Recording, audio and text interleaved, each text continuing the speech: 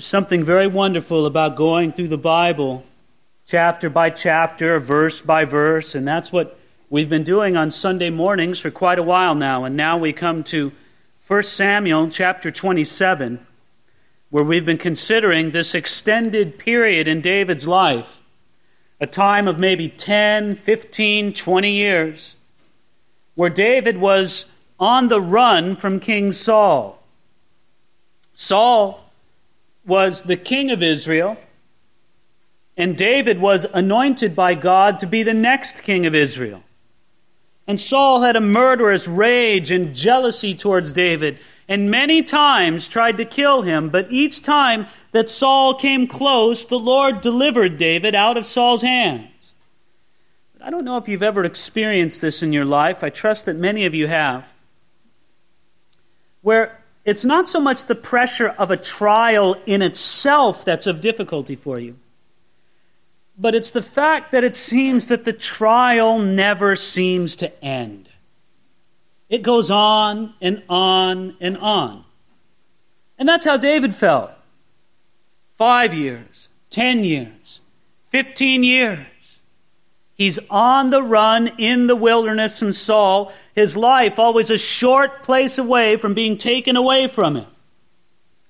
And what that extended trial can do to us oftentimes is it can lead us into a place of true discouragement and despair. And that's where we find David in 1 Samuel chapter 27, verse 1.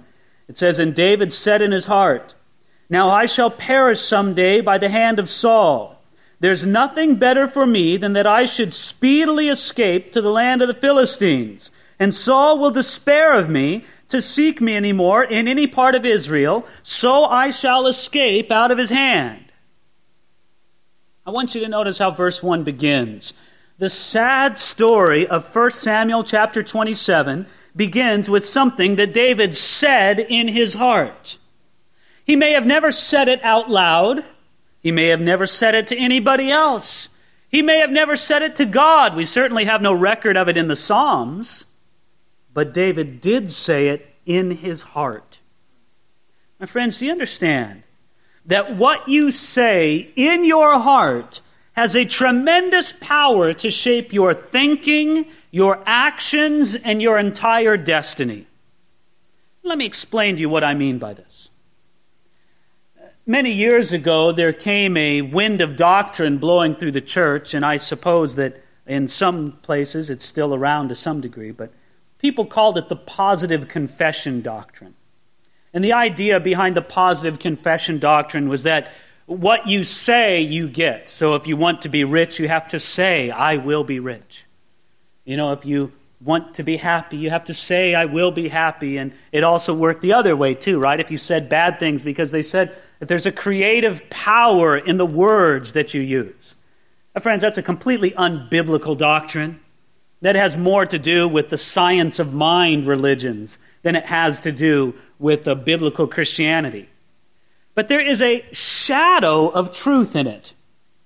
And the shadow of truth has to do with the principle that we find here in 1 Samuel chapter 27, verse 1. What David said in his heart had a very powerful effect on him. And it does to you also. Let me explain it to you this way. If someone says in their heart, "God doesn't care about me," is that going to affect their life? If someone says in their heart, "I deserve better than this," is that going to have an effect on their life?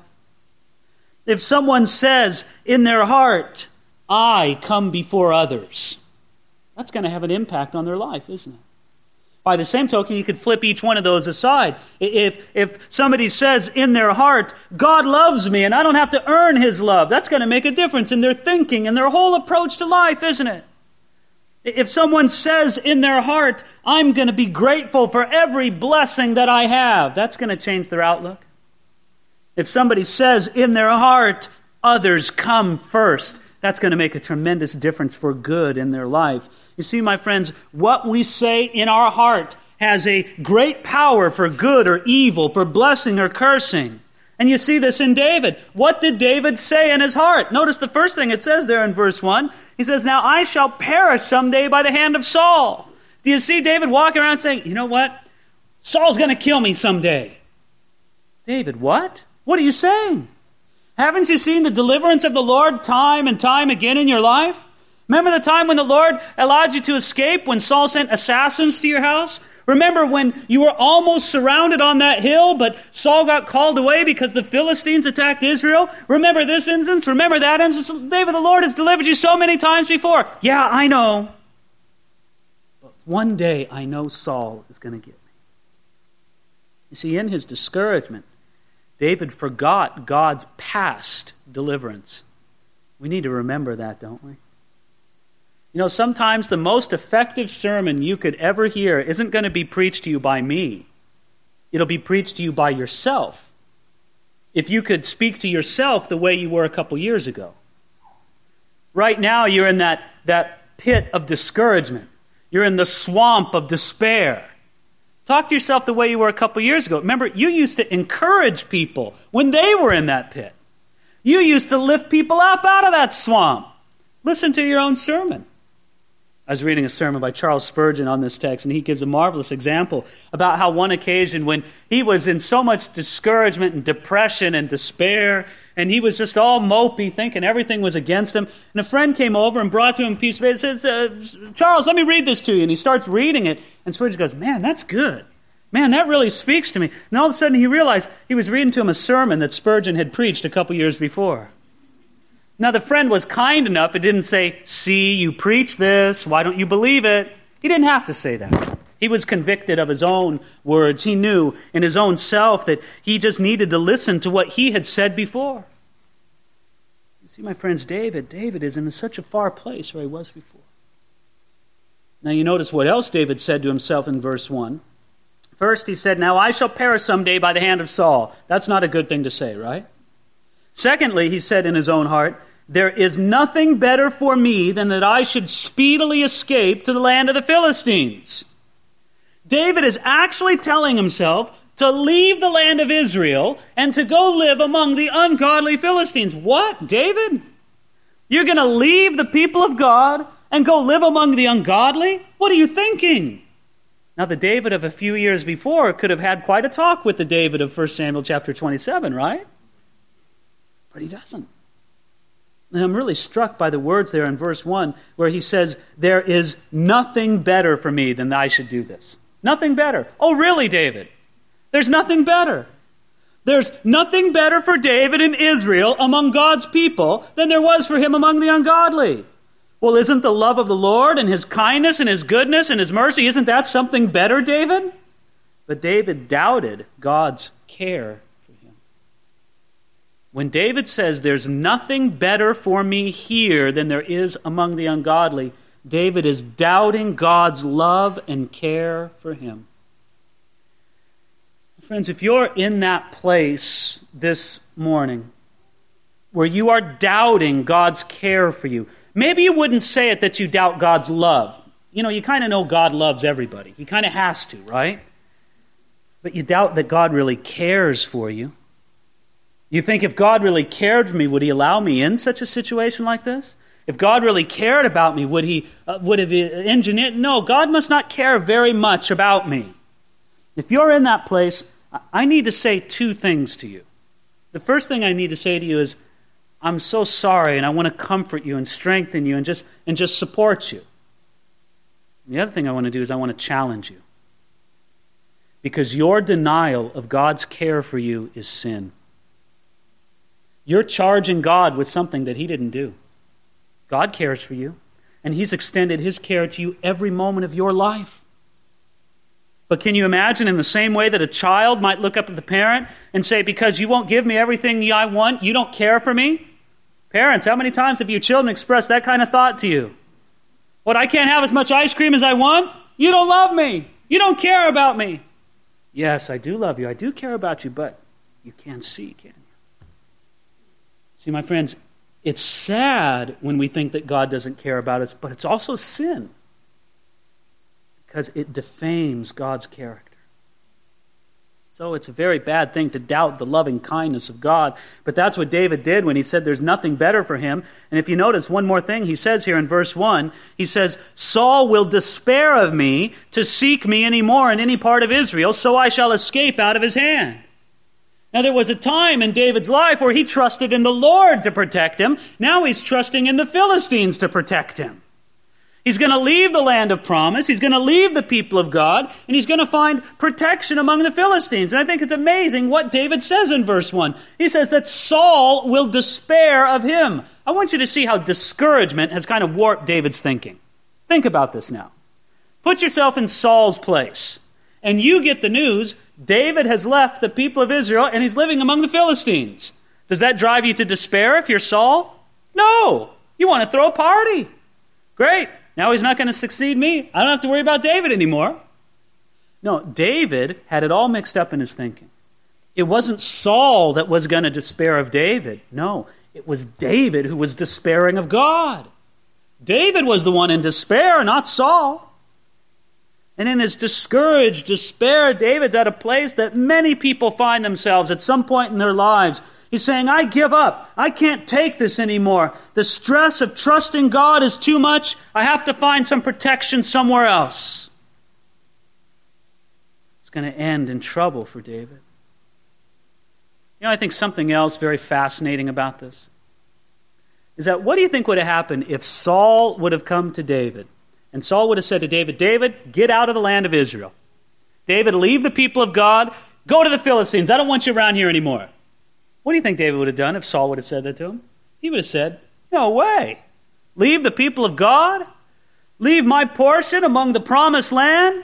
Leave my family? Leave this land that God has given Israel? No way. I'm not leaving, Saul. Saul could have never forced David out of the promised land, but discouragement can do it.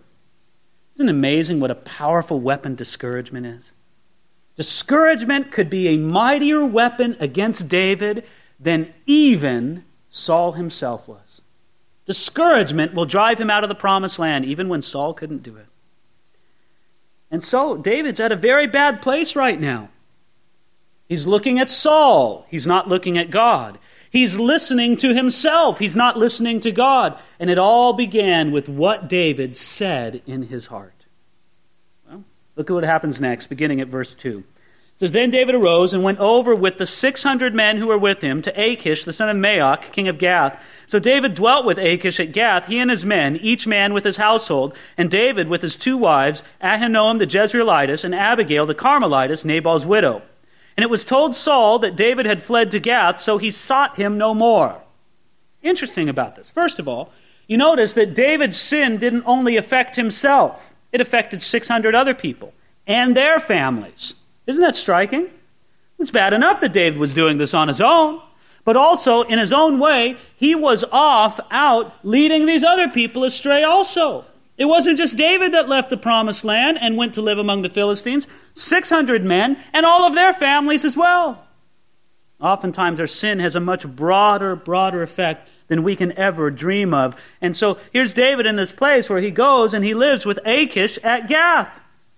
And so there's David living among the Philistines there in the city of Gath, which is ruled by the Philistine king of Achish. And there's David living there. Now, I want you to see something else that's very important for us to understand this as we read verse 4. It says, And it was told Saul that David had fled to Gath, so he sought him no more. Let's lay it on the line here. This was a good thing for David, wasn't it? Saul sought him no more. David's sin had some benefit to it, right? He's not dumb. He's not going to sin in a way that's obviously going to hurt himself. There was an immediate payoff for it. He escapes the clutches of Saul, and it paid off. David received this benefit. There was some reward for the wrong that David was doing. First of all, he escaped Saul's hands. There was another reward for what David did too. This is kind of a subtle point, but to me it's very interesting. I hope there might be one person in here who finds it interesting as well. David also became a better musician while he was in Gath. You say, what? What are you talking about? I don't see that in the text. Okay, hold with me here. Turn in your Bibles. Keep your finger there in 1 Samuel chapter 27. Turn in your Bible to Psalm 8. Yes, I'm telling you, David became a better musician while he was in Gath. Now, it's important to understand that David did not write a single psalm during this entire period. He wasn't the sweet singer of Israel during this time. No, not at all. But he learned how to play an instrument better.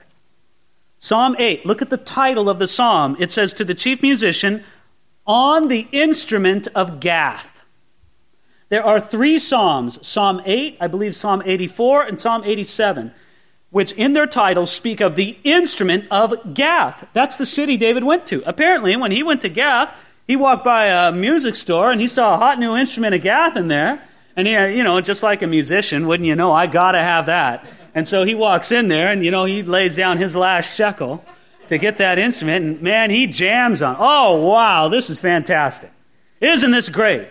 Now, no songs to the Lord, right? There's not a single psalm that David wrote during this period. Not a single one.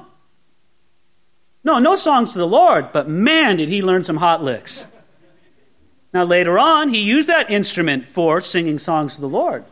But there were some benefits to David's time in Gath, right? He escaped Saul. He became a better musician. Friends, there were some benefits to it. But the overall effect was going to be disastrous for David. The last time David had dealings with Philistines, or one of the last times, he was killing one of their champions. Now, he's finding refuge under their rulers. Well, can it get any worse? Sure it can. Look at verse 5. Then David said to Achish, if I have now found favor in your eyes, let them give me a place in some town in the country, that I may dwell there. For why should your servant dwell in the royal city with you? So Achish gave him Ziklag that day. Therefore Ziklag has belonged to the kings of Judah to this day. Now the time that David dwelt in the country of the Philistines was 1 full year and 4 months. Oh yeah, it gets worse. First of all, David comes to Achish, and doesn't this just grate on you? It just, to me, this is like fingernails on the chalkboard. To hear David say in verse 5 to the king of the Philistines, if I have now found favor in your eyes. Hello, David. When's the last time you cared about finding favor in the eyes of a Philistine? Can you imagine David going up to Goliath? If I have now found favor in your eyes. It doesn't fit, does it? Friends, sometimes we can be too concerned about finding favor in the eyes of the ungodly. And that's where David was at. Who cares? This is a Philistine king. This is an enemy of Israel. You shouldn't care about finding favor in his eyes. Look what else David says to him in there in verse 5. He says, your servant, there at the end of the verse. David, what? Now you're a servant to a Philistine king, to an ungodly king? What are you thinking, David?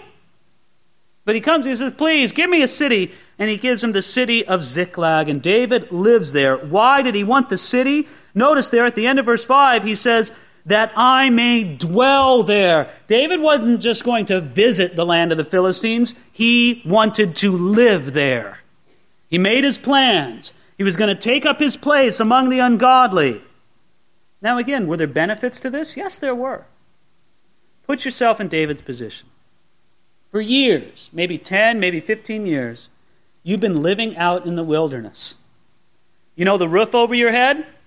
It's the starry night sky. You know the kind of refuge and protection you have? It's rocks and caves.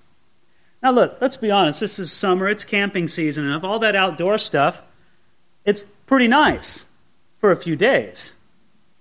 Then you want to get home and get back to your bed, right? David had been living in the wilderness for 10, 15 years. He's tired of it. He's tired of the discomfort. He's tired of the insecurity. Now he lives in a city where he has a house where there's fortified walls protecting him. Isn't this great? But I'll tell you something that David came to learn. Are you safer in the wilderness in God's will, or are you safer in a fortified city out of God's will? Well, David would find the answer to that, and we'll come across that in a few chapters. But here's David. He's in this fortified city, and you just ask yourself, can it get worse? Yes, it can. Look at verse 8. And David and his men went up and raided the Geshurites, the Girzites, and the Amalekites, for those nations were the inhabitants of the land from of old, as you go to Shur, even as far as the land of Egypt. Whenever David attacked the land, he left neither man nor women alive, but took away the sheep, the oxen, the donkeys, the camel, and the apparel, and returned and came to Achish. Oh, do you see what David's doing now? How is he making his living? He's a roving bandit. He goes out with his 600 men with their swords drawn and the fury of their horses. They look for some village or nomadic band moving through the wilderness, and they go and they wipe them all out. They raided. The Hebrew word for raided there in verse 8, it comes from the idea of to strip. And what it especially means is to strip the dead for their loot. That's how David was making his living. Go and massacre a whole village of people, men and women both, and strip their bodies for the treasure and their armor and rob the village and the encampment and move on their way. My, that's a high calling for a man of God, isn't it? And so what does David do? David attacks all these people, and he left neither man or woman alive, but he took them all away. He kills everybody. And he's fighting now, not for the honor of God, not for the glory of God, but for his own selfish purposes. And if you notice here, you just ask, can it get worse than this? Yes, it even gets worse. Look at verse 10. Then Achish would say, where have you made a raid today? And David would say, against the southern area of Judah, or against the southern area of the Jehiramites, or against the southern area of the Kenites. David would save neither man nor woman alive to bring news to Gath, saying, lest they should inform on us, saying, thus David did. And so was his behavior all the time that he dwelt in the country of the Philistines. And so Achish believed David, saying, he has made his people Israel utterly abhor him. Therefore he will be my servant forever. So here's David out making these raids against all the people of the southern area there. And then when he comes back, he tells Achish, the king of the Philistines, that he's been raiding Israelites. Well, Achish says, oh, this is great. Now his own people hate him. Now he's on my side. Isn't this wonderful? So what does David do to cover his lie? He kills everybody. When he goes to a village, he's extra careful not to leave a single man or woman alive, but he kills them all, so that nobody can go back and tell Achish. Now, much later in his life, David would have a far more notorious sin with a woman named Bathsheba. And David would end up killing Bathsheba's husband named Uriah. Why? To cover his sin. I want you to see that David did the same thing then as he was doing now. Right now, it was established in David's mind that he was willing to kill these men and women so that his lie wouldn't be exposed. David was willing to kill to cover his sin. So we see in here that there's a root of sin in David way back in 1 Samuel chapter 27 that comes out later in this much more notorious season of sin. And friends, doesn't it challenge us in our own lives? If there's a root of sin in your life, you need to deal with it. Because it'll come up again as it came up with David. So Achish believed David. He said he's going to be his servant forever. At the end of verse 12, he said he's made his people Israel utterly abhor him. Therefore he will be my servant forever. Achish felt like he was in a good place. David was trapped in a web, and Achish was the spider. Achish had believed that David burned all his bridges with the people of God, and it all looks pretty dark. But let me assure you of something. It seemed that David had burned all of his bridges with the people of God, right? But I'll tell you one thing David couldn't burn. David couldn't burn his bridge with God. David might try, but God would keep rebuilding it. God knows what he's doing. God has a plan with David right here. Even though I have to say, it gets even worse. Look at chapter 28, the first two verses, because it goes along with this context. And we read there, now it happened in those days that the Philistines gathered their armies together for war to fight with Israel. And Achish said to David, you assuredly know that you will go out with me to battle, you and your men. And David said to Achish, surely you know what your servant can do. And Achish said to David, therefore I will make you one of my chief guardians forever. David has gone from being a champion of Israel to being a bodyguard for a Philistine king. What's going on here? Now, when there's finally war again between the Israelites and the Philistines, whose side is David's going to be on? David's going to be on the side of the Philistines. He's going to go to war with the Philistines against the people of God. Friends, this is a terrible situation. How is David ever going to get out of this mess? The Lord knows. Now, you could read ahead if you want. It's in 1 Samuel chapter 29, and we'll read about it then. Friends, it's pretty amazing how the Lord gets David out of this occasion. Now, I think we need to really conclude with some important ideas here. First of all, I think that there's a powerful lesson to us, and perhaps this is a very general thing, but I think it's very powerful to notice that this speaks to us about the honesty of the Bible. Isn't it remarkable that David, one of these great heroes of the Bible, has his story so pointedly painted right here in the pages of Scripture? Doesn't it make you feel like you can trust your Bible? I mean, if it'll tell you the truth about David's bad points, you know it's not lying when it tells you the truth about his good points. We can trust our Bibles. If there's another thing that this chapter teaches us, and I think this is an important lesson, my friends, it teaches us that even the best of men are only men. There's no doubt that David was a godly man. But we see that even a godly man like David can find himself in a place like this. We all have a tendency to want to put people on a pedestal, to want to think that they're higher or greater or more exalted than they really are. Friends, the best of us are only men. We have to be careful not only with our estimation of others, but that should also change our estimation of ourselves, shouldn't it? The other lesson in this that I think we need to consider next is, I don't know about you, but doesn't it seem to me, I should say, that God's being awfully easy on David, don't you think? I mean, I know what I would do if I was the Lord. David leaves, the people of God, goes among the Philistines. I would have said to David, hey, hold that business about you being the next king of Israel? I take it back. Forget it. You're on your own. You want to leave my land? You want to leave my people? You want to go among the ungodly? Fine, take it. I don't want to have anything to do with you. We might even say that God would be justified in doing that, but we scratch our head and say, man, the Lord's being awfully nice to David, isn't he? Why is he being so merciful? And then we think back just to the previous chapter when David showed such outstanding mercy to Saul. Remember what we saw last week? We saw the principle that Jesus spoke about in the Sermon on the Mount, that whatever measure that you give to other people, the Lord will give you the same measure.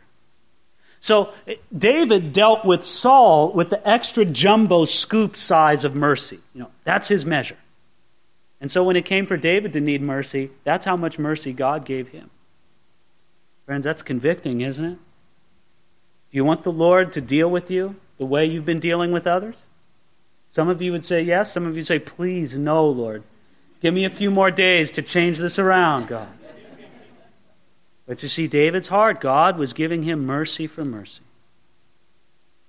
Now, a fourth lesson, beyond the honesty of the Bible and the idea that the best of men are only men and the idea of mercy for mercy, a fourth lesson from this that I think is very important for us is we look at this and we scratch our heads and we say, is this a man after God's own heart? And can I answer that by saying, yes, it is. You say, well, no, wait a minute. A man after God's own heart wouldn't sin this way, would he? Yeah, perhaps, at times. I think we should forever give up the idea that we're going to be an example of perfection to other people. Have you somehow been cherishing that idea? That you're going to be an example of perfection to somebody else? If you didn't know it already, let me clue you in on it. You've blown it. You can't be an example of perfection to other people. And the idea of doing that has brought such stress and pressure in your life and such a focus on yourself and not a focus on the Lord. You can never be an example of perfection to other people, but this is what you can be. You can be an example of repentance. How about that as it relates to your children? There you are, you're trying to discipline your children. You blow up at them. You've blown it. So what do? Well, you can't play the perfect card anymore. That's kind of out the window. You know it and your kids know it. So you know what you can do? You can be an example of repentance to them. You can humbly apologize to your children and ask them to forgive you and then move on. Say, well, I can't do that. Then my kids won't respect me. Sure they will. They'll respect you even more. How about on your job? There you are, you're talking among the people on the job, and you get mad and you let go a string of language that shouldn't come out of the mouth of any person who's a child of God.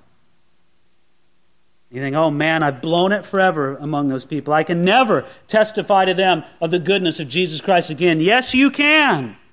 You can't be an example of perfection, but you can be an example of repentance. Tell them you're sorry. And demonstrate a repentant heart before them. Talk about blowing their minds. That'll blow their minds. See, I guess what we need to realize is everybody around us knows we're not perfect. But we really can be examples of repentance. And David is still a man after God's own heart, as we're going to see how he responds to this in the coming chapters. But if I could conclude with two final lessons, maybe these are the most precious to my own heart. When I look at this and when I look at David, I think of David's greater son, Jesus Christ. And when I look at Jesus, I say, you know what? He never stumbled. Never. He never sinned. Isn't that amazing? One man walked this earth from beginning to end and never sinned.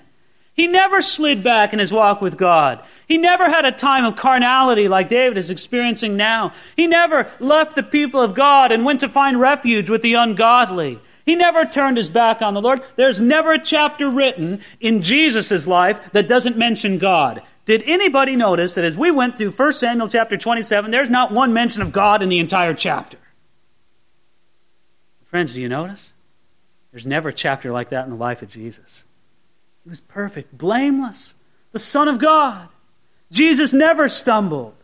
And here's the other thing, and I suppose our final just life lesson to draw from this. Any one of us in this room would probably be excited to be as good as David was in the Bible.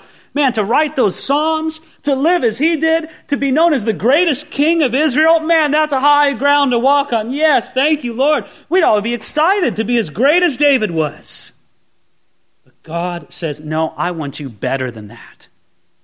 I don't want you to have the goodness of King David. I want you to have the goodness of Jesus Christ. And you say, well, Lord, I can't do that. I can't even measure up to David. How am I going to measure up to Jesus who never stumbled? And then the Lord says to you, you can't do it by what you've done, but you can do it by a relationship of faith. And God says, you come to me by faith, trusting in what my Son did for you on the cross, where he took your guilt, where he took your sin, and then he'll give you his goodness. Friends, we're not saved by having the goodness of David in our life. We're saved by having the goodness of Jesus Christ. And that's the gift that he gives to you freely by faith. You can't earn it. You don't have to earn it. He offers it to you freely. So if you read this and you say, man, this is me, or this has been me, or this will be me. Friends, the answer isn't looking to the goodness of David. The answer is looking to the goodness of Jesus Christ and your relationship of faith in him. Trust in what Jesus has done for you on the cross. He took your guilt. He took your sin. And then ask him to give him to give you his goodness, his righteousness. And you'll be filled with the goodness, with the righteousness that's far, far greater than David ever showed. And if we're going to say anything to ourselves in our heart, I think that's what we should say. Not, I shall surely perish one day by the hand of Saul. Instead, why not leave here today saying in your heart, Lord, I want the goodness of Jesus Christ in my life. I can't earn it, but I can receive it. I put my trust in you. What's great is I look out among you people, I know that applies to every person here. Because every person needs the goodness of Jesus Christ. So let's pray and ask God to impress that into our hearts. Father, we come before you and we're so grateful for your word, Lord. And I know, God, that so many of us know by experience, Lord, the kind of thing that David went through, his own spiritual struggle as it's displayed in this chapter. Lord, I pray that you would help us First of all, Lord, to say what is true in our hearts. Say what is filled with trust in you. That, Lord, we love you and that we want to live in the shadow of the cross and what Jesus did for us on the cross. So, God, I suppose more than anything this morning, I want to pray for every dear saint here this morning who is discouraged or who's in despair. Maybe, Lord, the weariness of standing up under that long-term trial has them feeling like they can't go a step further. Lord, I pray that you would strengthen them with an unexpected strength, but a strength that comes from the Son of God and His goodness in their life. Lord, we need to be more like Jesus. We need to have His goodness given to us by faith. So we come to you, Lord. We ask that you do this. We plead, Lord. Because I pray, Lord, that those who are in despair or discouragement wouldn't fall into the place that David fell into. We don't want to have to spend 1 year and 4 months among the Philistines as David did to learn this lesson. We want to learn it by your word, Lord. Walk in your truth and in your grace with our focus on Jesus Christ. Help us to do that, Lord. We pray in Jesus' name.